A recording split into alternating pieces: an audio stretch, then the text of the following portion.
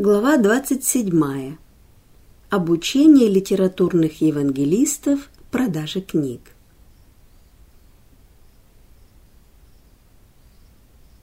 Евангелисты заучивают многие из этих коротких фраз и используют в своей работе.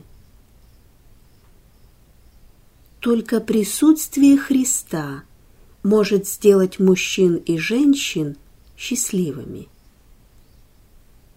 Молитва – открытие сердца Богу как другу.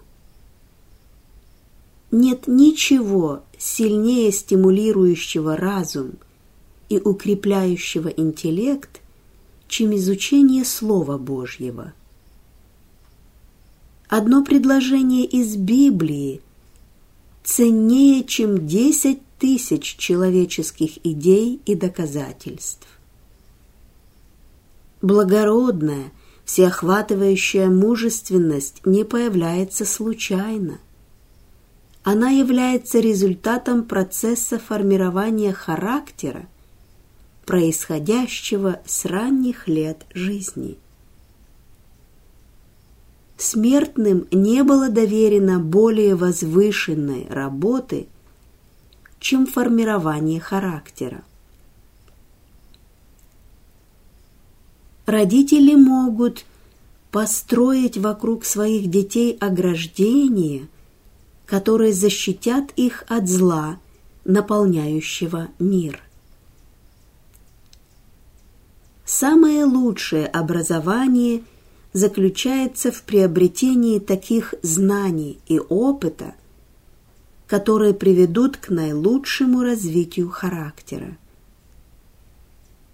Наш разум и душевные качества формируются в зависимости от того, что их питает.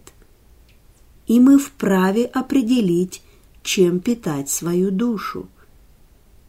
Каждый выбирает темы, которые интересны ему, и займут его мысли, которые в конечном счете сформируют характер. Истинный характер – это качество души, проявляющееся в поведении. Добрый характер гораздо ценнее серебра или золота. Характер, сформированный в этой жизни, определит вечную участь человека. Характер, сформированный по божественному образу и подобию, является единственным сокровищем, которое мы можем взять из этого мира в грядущий. Черты характера, которые делают человека удачливым и уважаемым членом общества, непреодолимое стремление к совершенству, непреклонная воля, энергичные действия и неутомимая настойчивость не должны подавляться. Но когда мы полностью предадим себя Господу и в своей работе станем следовать Его повелениям, ответственность за наш успех Он возлагает на себя. Он не станет смотреть, как мы гадаем о том, как бы достичь успеха своими собственными силами. Иногда не следует нам думать о поражении. Нам надо сотрудничать с Богом, который не знает неудач. Иногда Господь воспитывает своих служителей, посылая им разочарования и кажущиеся неудачи. Так Он учит их побеждать трудности. Часто люди падают духом перед возникающими препятствиями, но если бы они с самого начала и до конца оставались твердыми, Господь, Бог, расчистил бы перед ними путь. Успех придет к ним, если они будут мужественно сражаться с затруднениями. В видении Иезекииля под крыльями херувимов была заметна Божья рука. Это должно было научить слуг Божьих, что их успех обеспечивается божественной силой. Господь будет трудиться с ними, если они оставят беззаконие и очистят свое сердце и жизнь. Когда вы решаете сделать нечто, к чему расположено ваше сердце, вы не сдаетесь перед трудностями, но пытаетесь снова и снова. Прилагайте такие же усилия и энергию к служению Христу, и вы не потеряете своей награды. Человеческая сила – это слабость, а человеческая мудрость – безумие.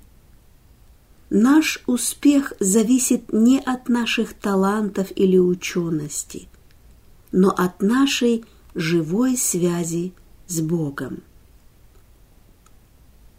Когда Иисус посылал своих учеников на труд, Он отправил их по двое, чтобы они могли быть поддержкой и опорой друг для друга и твердо стоять в защиту веры.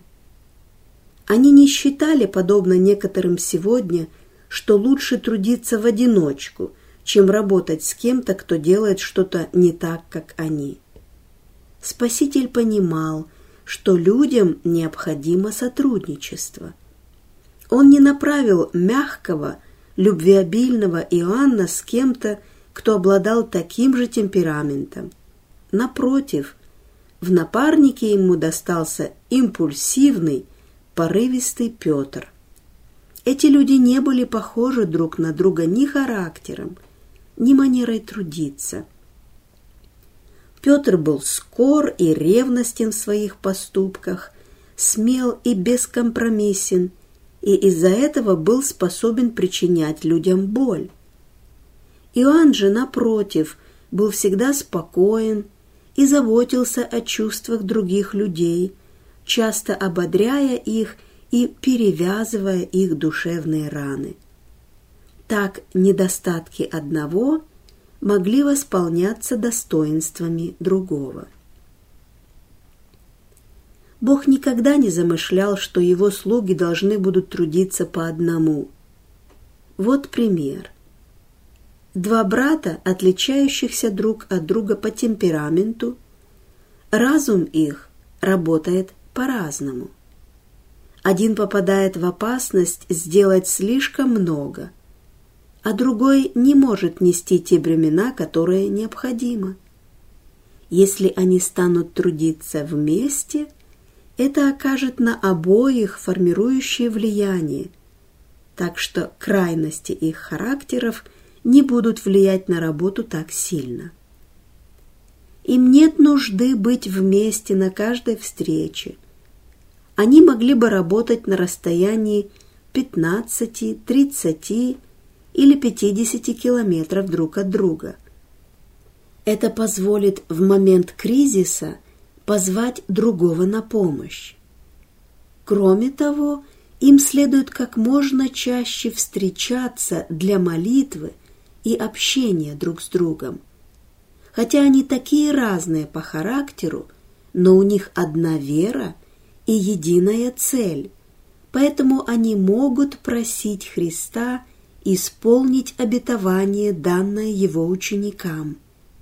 Истинно говорю вам, если двое из вас согласятся на земле просить о всяком деле, то чего бы ни попросили, будет им от Отца Моего Небесного. В этой работе молодые люди должны трудиться вместе со старшими и более опытными работниками, которые, если они полностью посвятят себя Богу, смогут стать для них великим благословением и научить их Божьим принципам и тому, как наилучшим образом совершать труд для Него.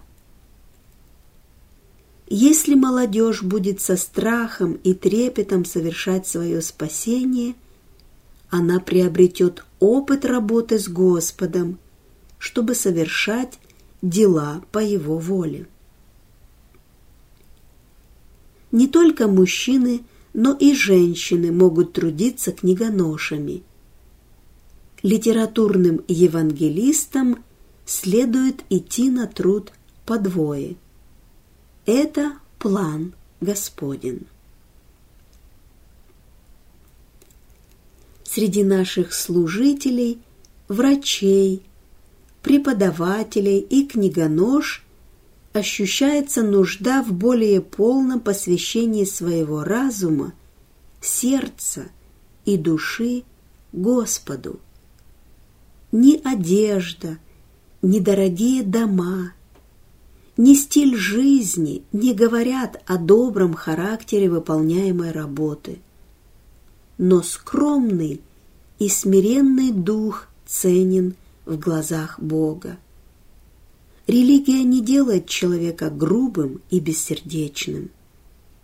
Истинный верующий, осознающий свою слабость, будет хранить себя на каждом шагу и полностью полагаться на Бога. Невозможно заставить человека проявлять истинную христианскую добродетель. Она проистекает из искренности сердца. Бог призывает людей, способных ценить время, молиться и совершать практическую работу. Дорогие внешние атрибуты не смогут возвысить никого в глазах разумных людей. Голос и язык являются даром от Бога, и при правильном использовании могут стать силой Божьей. Прилагая постоянные усилия, человек может научиться разумно читать и говорить полным, чистым и энергичным голосом.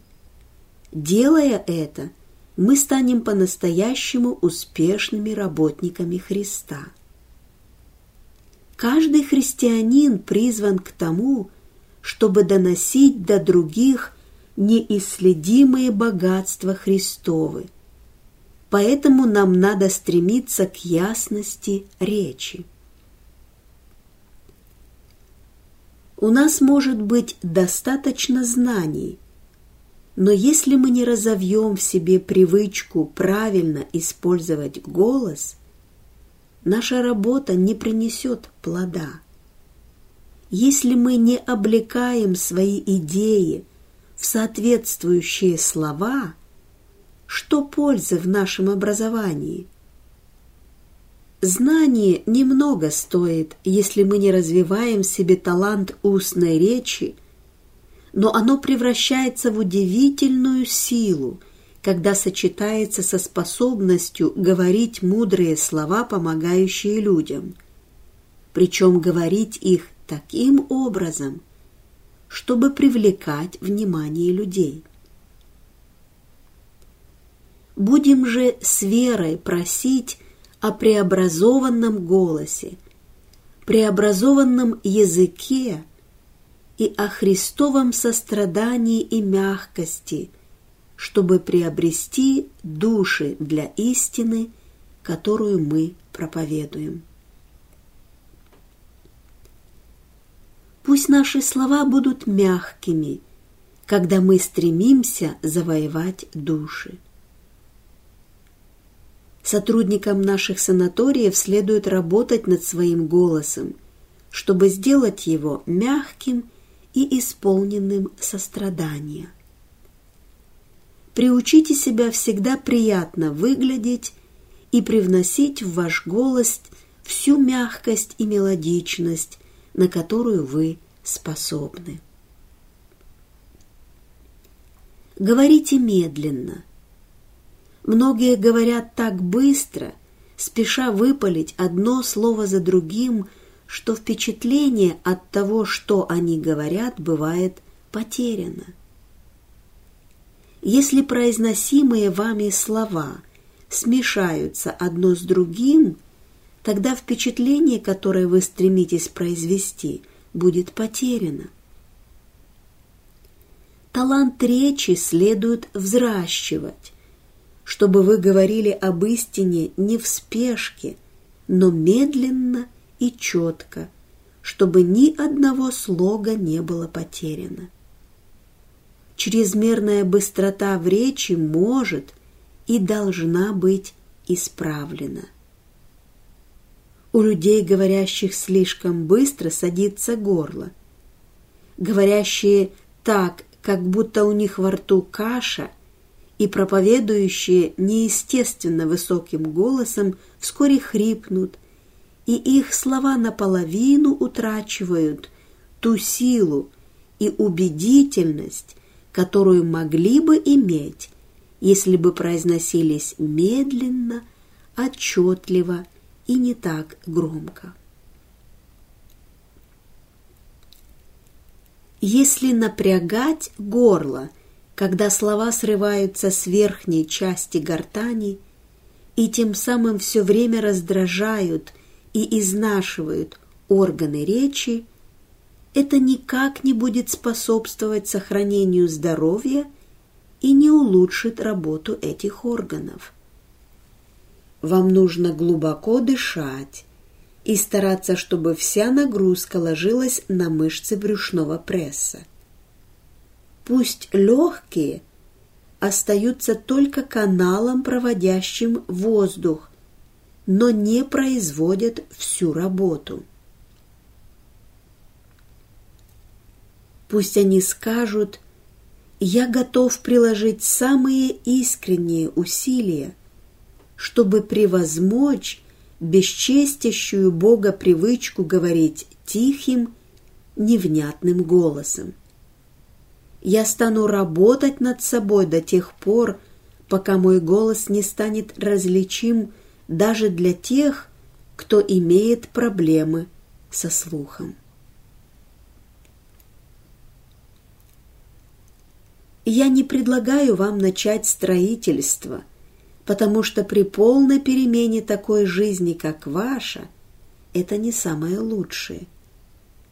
Но я совершенно серьезно считаю, что у вашей супруги должно быть какое-то место, которое она могла бы назвать своим собственным, даже если это всего лишь арендованные комнаты. Именно в таком доме мы жили все это время, пока нам приходилось путешествовать. Вы посвятили все свое время доброму делу, но вам надо отдыхать больше, чем вы позволяете себе сейчас.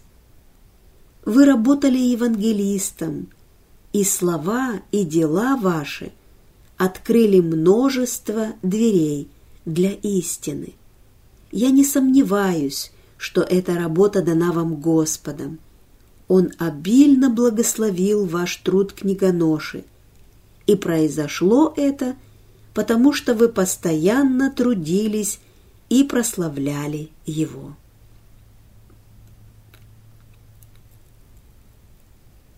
Необходимо использовать простые, прямые методы. Доверьтесь Богу. Он покажет вам, как упростить работу, как избежать методов подготовки и распространения литературы, которые приведут к поражению и разочарованию. Распространение книг – евангельская работа, и посредством ее можно совершить много добра. Книгонож следует отправлять на труд по двое. Они могут помогать друг другу быть по-настоящему прославленными детьми Бога. Послушанием истине через Духа, очистив души ваши к нелицемерному братолюбию, постоянно любите друг друга от чистого сердца, как возрожденные не от тленного семени, но от нетленного, от Слова Божия, живого и пребывающего вовек. Насколько же важным является для всех, кто связан с этой работой, как для тех, кто распространяет книги, так и для тех, кто работает в офисе, верно сохранять и соблюдать высочайшие и самые святые принципы Слова Божьего. Им необходимо родиться свыше, силою Слова Божьего, через послушание истине. Тогда они сами узнают, что означает праведность. Пусть через наставление и тренировку будет взращен целый класс книгонож, которые смогут нести печатную продукцию. Те, кто изберет работу литературного евангелиста в качестве подготовки для служения, на самом деле осознают истинность слов Спасителя. Он прославит меня, потому что от моего возьмет и возвестит вам. Мне очень жаль, что некоторые считают необходимым задерживать работу в определенных областях из-за вопросов, связанных с территориальным делением, и что продажа книг работниками на некоторых территориях, где работа практически не ведется, непостоянна. Это приводит к тому, что распространение наших книг откладывается. Необходимо предпринять меры по изменению этой ситуации. Если на некоторой территории, закрепленной за определенной конференцией, не ведется верная работа распространения литературы, то не следует запрещать работникам, желающим трудиться там, делать это. Из-за того, что литературные евангелисты не погасили своей задолженности, наши литературные общества также оказались в долгу. Они не в состоянии выполнить свои обязательства перед издательством. Таким образом, и эти учреждения испытывают финансовые затруднения, а их работа тормозится. Некоторые литературные работники посчитали, что с ними плохо поступили, потребовав своевременно расплачиваться с издателями за полученные книги. Но своевременная выплата – единственно успешный способ ведения бизнеса. Расхлябанность, с которой иные литературные евангелисты выполняют свою работу, свидетельствует о том, что им еще предстоит многому научиться. Мне было показано, что работа большей частью выполняется как попало. Небрежность в земных делах приводит к тому, что беспечность и разгильдяйство входят у отдельных работников в привычку, и они оскверняют Божье дело таким отношением к своим обязанностям. Бог призывает решительно улучшить дело в разных отраслях. Всякого рода операции, необходимые для дела Божьего, надо выполнять точнее и аккуратнее. Необходимо предпринять твердые и решительные усилия, чтобы добиться качественных перемен. Распространение литературы – важная работа, не уступающая по значимости служению слова. Необходимо так организовать это дело, чтобы книгоноши смогли обеспечивать себя и свою семью, не прибегая к займам. Дверь искушения надо закрыть и опечатать. Каким бы ни был честным книгоноша, обстоятельства жизни рано или поздно сложатся таким образом, что он столкнется с самым сильным искушением. пусть стойло будет закрыто до того, как пропадут лошади. Это самый лучший путь. Наша работа состоит в том, чтобы перегородить любой путь, ведущий к искушению. Господь призывает нас закрыть двери перед сатаной, чтобы он не мог войти. Я боюсь, что мы не всегда осознаем силу врага, с которым нам приходится бороться. У него острый ум и сообразительность. Давайте помнить в своей работе, что если мы предоставим ему такую возможность, он непременно причинит нам вред.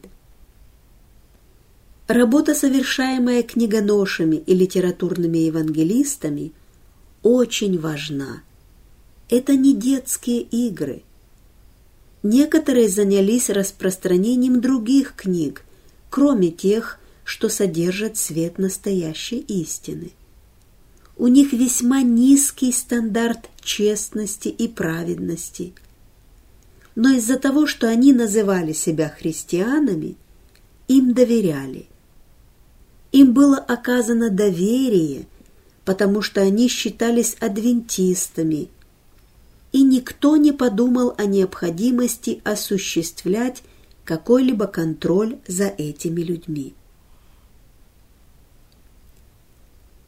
Некоторые воспользовались этим доверием и составили ложные отчеты, совершив таким образом подлог, грабеж и воровство. Они промотали деньги, полученные ими за книги, деньги, принадлежавшие тем, кто дал им работу. И некоторые из них, совершив это, еще и посмеялись друг с другом над происшедшим. Условия, на которых они работали, не позволяли заподозрить их в нечестности. Такие условия работы не следовало предоставлять людям, обладающим развращенными сердцами и не имеющим нравственных принципов. Но каждая из этих нечестных сделок записана в небесных книгах, и там останется до самого дня суда, если только эти люди в покаянии, исповедании и возмещении ущерба не попросят Бога записать прощение против своего имени. В судный день многие окажутся слишком легкими, потому что они были испытаны Богом и признаны негодными для вечной жизни. Бог не сможет доверять им в небесах. Будет принято решение на всю вечность. Неверному в малом нельзя доверять большую ответственность. Они будут судимы по своим делам, определившим их характер. Стоит ли быть нечестным? Ни в коем случае, потому что то, что сокрыто сейчас, во время испытания, откроется в день последнего суда. Мое сердце исполнено печали, когда я вижу великую борьбу с бедностью, происходящую в этой стране, Австралия. Наши люди тоже в нужде. И я разделила с сестрой продукты, приобретенные на аукционе, и вложила в ее руку фунт. Ее муж занимался распространением литературы с братом Г., но бедность теснила их со всех сторон. Люди хотели приобретать эти книги, но со слезами на глазах говорили: «Мы не можем их купить, нам надо купить хлеб, или мы умрем с голоду». Сестра получила письмо от мужа, в котором он сообщал, что задолжал 2 фунта в гостинице, и просил ее продать что-то из оставшейся скудной мебели, чтобы оплатить этот долг. Когда я услышала об этом, я поехала с сестрой Б к ним, чтобы передать им запасы пищи, потому что я знала, что у них нет и этого. Она была весьма благодарна за это. Вы знаете, у них большая и замечательная семья.